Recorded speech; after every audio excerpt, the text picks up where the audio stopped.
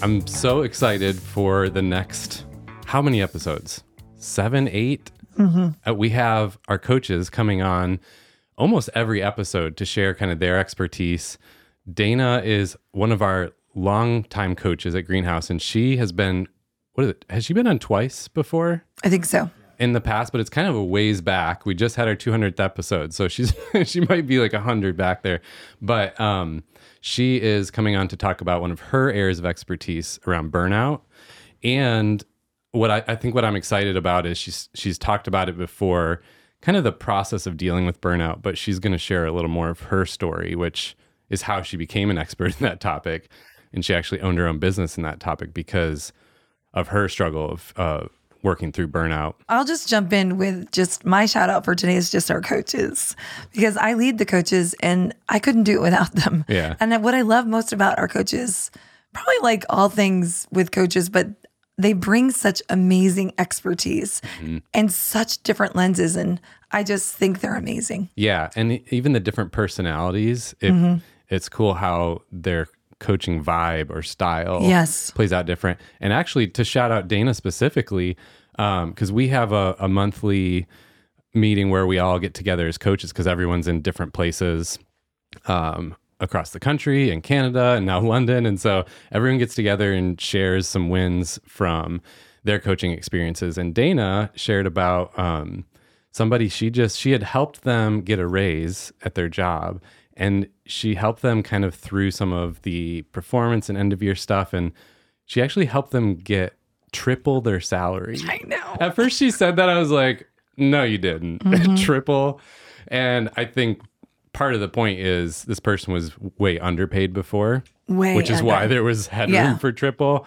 So anyway, I think that was really cool. And because we had an episode recently on Gen Z, and on TikTok, we had, I think, already over 200 comments about the Gen Zs commenting like, no, we want to get paid. Right. Because we were talking about purpose and they're like, no, we also care about money. No, we don't money. care about purpose. We want to get paid. We want a living wage. And I thought that was cool to see all the comments. Clearly, that's something on a lot of people's minds. And Dana was helping someone in that Gen Z category really move from underpaid to like what? Yeah, I have never met anyone who knows how to push in the area of negotiation the way she does. She's so good at it. Yeah. So shout out to Dana and all of our coaches who you all get to meet over the next, I guess, 2 months. 2 months.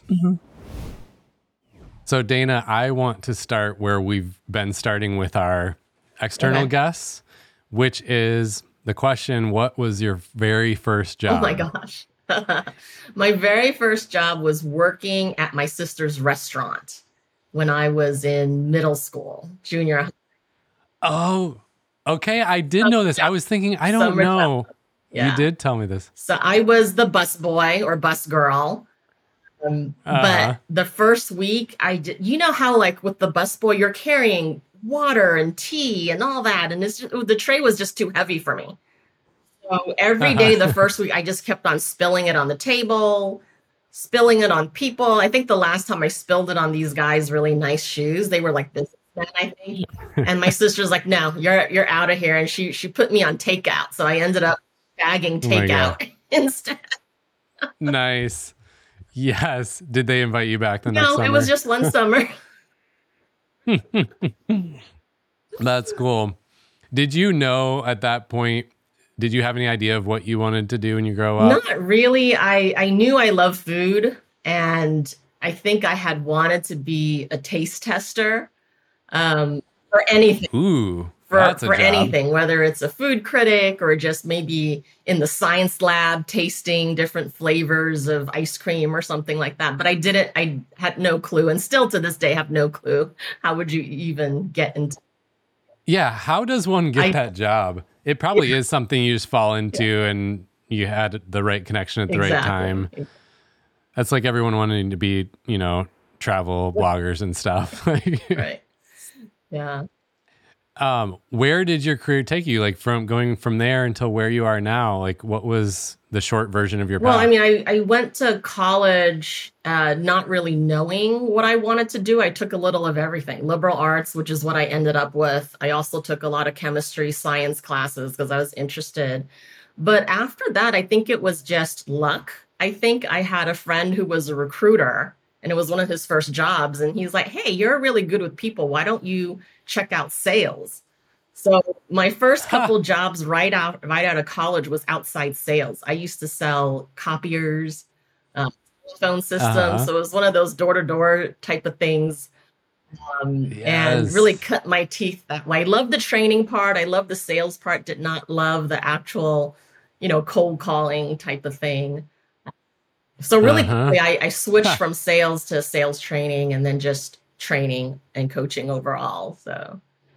Yeah, I got lucky in that I ended up really liking the people part of my job and get it over. So, yeah, that's cool. Well, as we talk about burnout, I think there's so many versions and flavors and different experiences of what people have had, experienced, or are right now. I thought it'd be helpful to hear a little bit of your journey, because I know so much of your expertise and the way you help people in that topic has come out of not just learning about it, but experiencing it yourself. So I don't know where you want to start, but could you share just a bit of your journey with that? I think when it comes to burnout and stress, we all have certain patterns that leads to overwhelm, leads to stress, leads to burnout. And for me, I realized that I had a pattern of just going overboard, doing too much for too long until I break down. And that was my habit. Like, I'm just going to go and study really hard. I got sick in high school studying for SATs, got sick in college dealing with finals, and led over to work, because how you do one thing, you actually do in other areas in your life.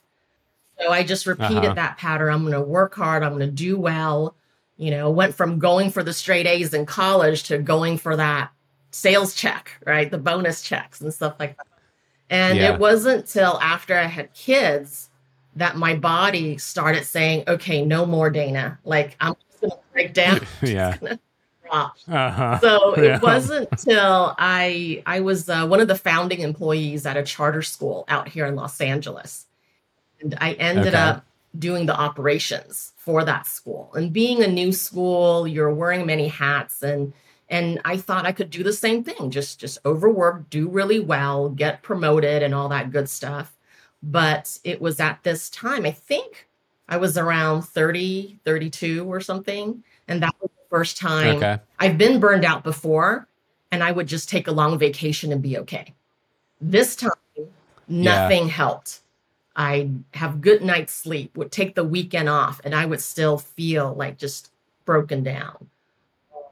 And how I knew I really needed to stop and needed help was when I was driving to work one day, and I was so tired and so just exhausted that when I backed out, my rearview mirror got caught in a cement column, and it just decapitated it. And I thought, okay, what's going on? Like, I go in and out of this parking spot every day. And that was like the first sign. Maybe I should really take a look at it. And when I took a look at it, I realized I've been overworking. I was at that time, the beginning and ending of the school year, you could work up to 80 to 100 hours a week. I mean, that's insane. And then regular school weeks, I was already working 70 hours or so. So it was just that consistent, overwork. And there were signs. There were headaches that led to migraines, stomach aches, overeating, being addicted to caffeine. Speaking of which, I have a tea right here, but just too many cups of caffeinated sugary drinks a day. It just, it came all crashing down. And when I finally saw a doctor for my migraines, we went back and forth for a little bit, and I was just being really stubborn. I put a Band-Aid on it, take medicine, and it got better. Finally, my doctor's like, you're going to need 6 months leave of absence. Like, that's how sick you made yourself from overwork. And I'm sure a lot of people relate to it. They might not have the same symptoms or results, for me, right? getting in accidents, getting migraines, but we all see it. We all have those signs until finally just the floor comes from under us, right? And we're, like, how did I? Yeah. Yeah. The signs resonates with me because even when I just have a week or a month where I'm consistently in overwhelm mode, I can be stubborn with myself. Like I'm sure a lot of people are, but it's okay. I'm fine. I'm going to push more. I don't really get honest with myself until something like the rearview mirror happens, where it's so physical in front of you, or it's like you hurt someone or something else that it kind of catches my attention. So yeah, I can relate to that. Right. Yeah. Do you think, by the way, burnout, it's such a buzzword now, but were people as aware of it maybe when you started kind of in that topic as people are now? I don't think so. I think back then, and Steve knows I ended up, because of all this, I started my own stress management company. And when I was first going out there talking about stress management, stress resilience, people accepted it as a way of life. Like, this is just how it is. And companies either didn't want to set aside a budget helping their employees about it, or they were afraid that by supplying stress management, they're admitting to some type of fault. Yeah. So there was a lot of pushback. A lot of people want to talk about it, or let's talk about something else. Let's train on something else. Yeah. Yeah.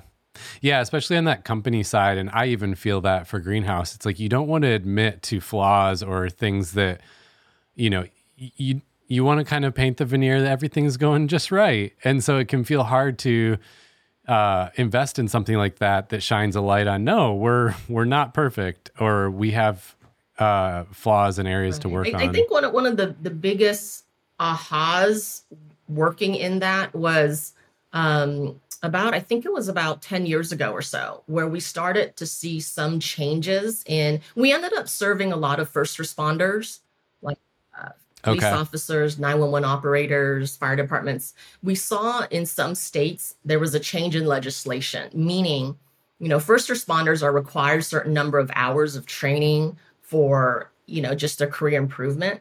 And that year, we saw a lot of state legislation say, hey, they also need X number of hours of stress management. And that was when we're like, okay, the doors started opening. Like, they're starting to see, like, hey, in order to really have a well-rounded employee and a well-rounded worker, we have to help them balance out this side that we've been ignoring for a long time. Yeah. And now you get requests from lots of different types of companies and industries. It's exciting because, private companies and corporations are really opening their eyes to that and really making that a forefront of part of their learning and development. Yeah. Do you think it should be reactive or proactive, or what's your take on that? Definitely proactive, because sooner or later we're all accumulating. The way I see stress is a lot of times the things we accumulate at home. Right. We do spring cleaning or end of the year cleaning. We got to get rid of junk that we don't use. It's the same thing with our stress. Over the years, we're accumulating and adapting stressful habits.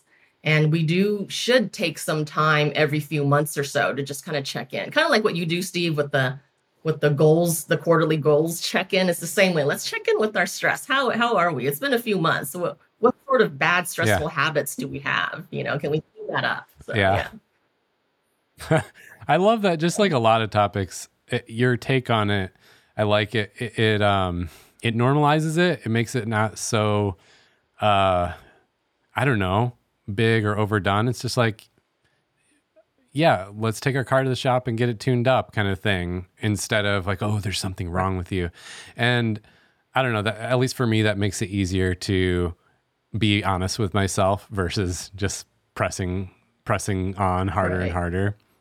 So, I mean, I think I mentioned at the beginning, but you have the video lesson where you get into the nuanced detail of like how to deal with burnout, how to manage stress, different approaches that are proven. But I don't know, could you give us some tips or some highlights from that? Like if somebody is recognizing the stress or stress leading to burnout or like full on burnout, What do you say to that? Yeah, I think what you just mentioned is really important. Like if somebody else is noticing something, then you should take a step back and really take a look. Hey, what's been going on? Like, am I, whatever I'm experiencing, this stress, this overwhelm, is it temporary? Sometimes it's temporary. You have a deadline for a particular project at work, and after those 2-3 months, you're done and you're good. But is this something ongoing? For instance, a company that Greenhouse has been working with, it's just one project after another. So there really is no break. And at some point, you just have to press the pause button and say, hey, here are some of the signs and symptoms, and get really specific with what are those signs and symptoms, whether it's signs and symptoms from a team, low morale, people showing up late, calling in sick, or just your individual. What is your individual signs and symptoms? For everyone, it might be a little different. For me, a lot of times it's I'm not eating properly. I'm going sugar, caffeine, vending machine, potato chips, the salt. So everyone has a different sign. Yeah. For me, it's being late to stuff over and over and over. Yeah, and there'll be these compounding, especially days where I'm late. And then that makes me, and then I've been late to everything. So day. That's the sign. Like, is this just today, Steve? Is this week? Because it's a crazy week. You've got things going on. Lucy's sick at home, or is it something that's part of a bigger issue? And then for other folks, it might be they snap, they get angry. Short fuse. That's a sign. Or some folks are just the opposite, really low energy, not as excited, not motivated. So it really depends on the person. Knowing what I know your yellow and red flags. Flags are things that are not major, but enough to where, like being late, to just a quick check-in. Oh, hey, was that just a fluke? Was I stuck in traffic? Or is there something deeper going on? A red flag would be me decapitating my rearview mirror, right? No, that makes sense, because you're right. For me, the being late is a yellow. And a red flag, I just started realizing this lately. Joe and I were talking about it earlier, that neither of us are people who kind of like daily struggle with the high stress and anxiety. But then there's times where I will start kind of panicking about something and it spins out of control real fast and I can't seem to get myself back.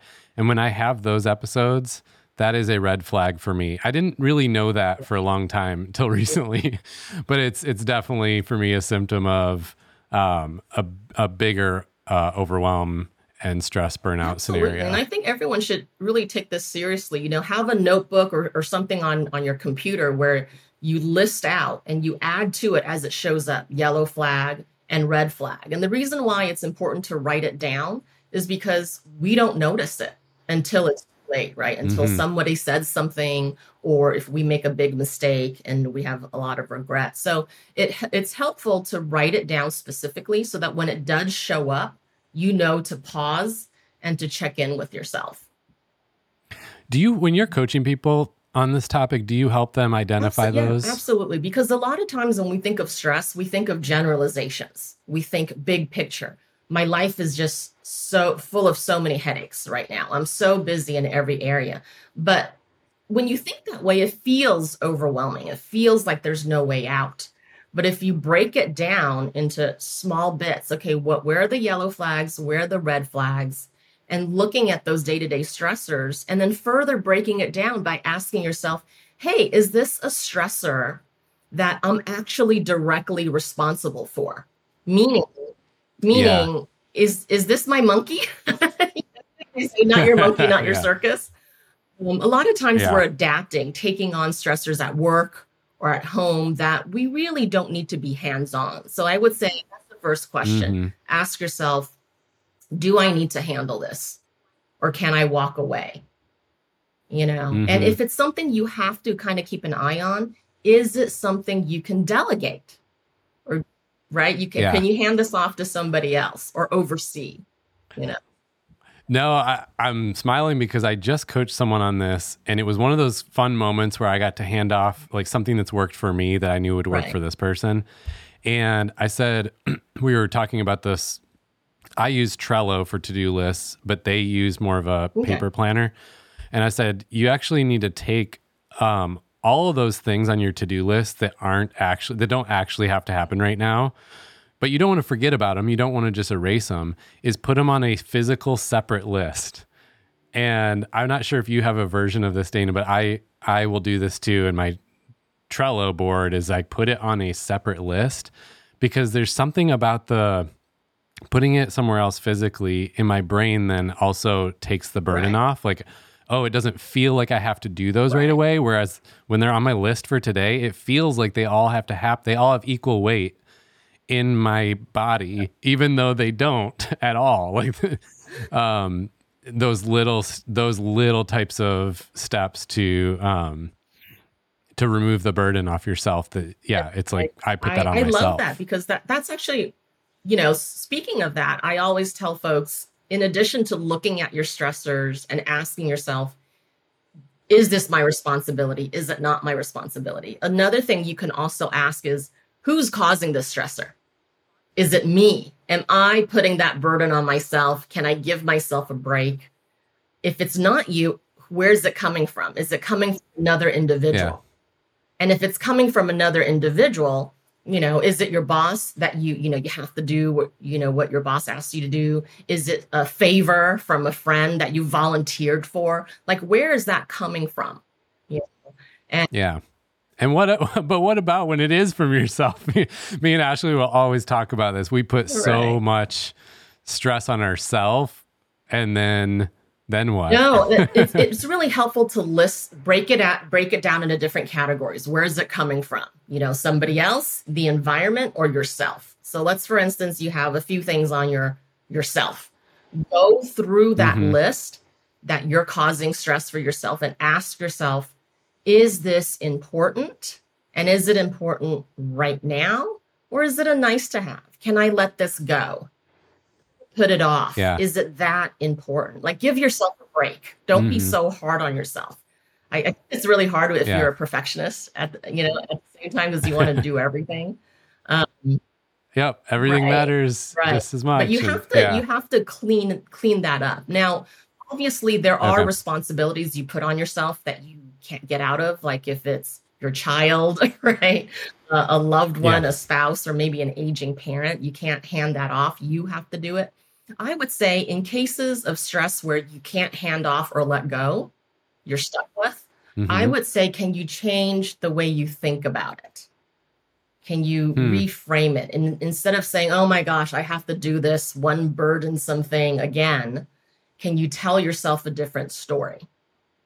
Can you play with it a little bit? Can you lighten it up? Can you change the attitude around it? Yeah.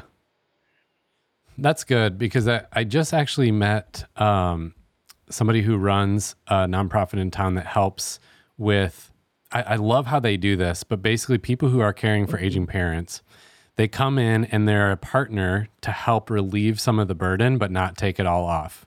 So they know, like, that relationship's important. We're not trying to completely take it over, but I think it's something like one day a week they care for that aging parent, to free you up for one day to either take a break or do the things you need to do. And that was my first thought when I was talking to her.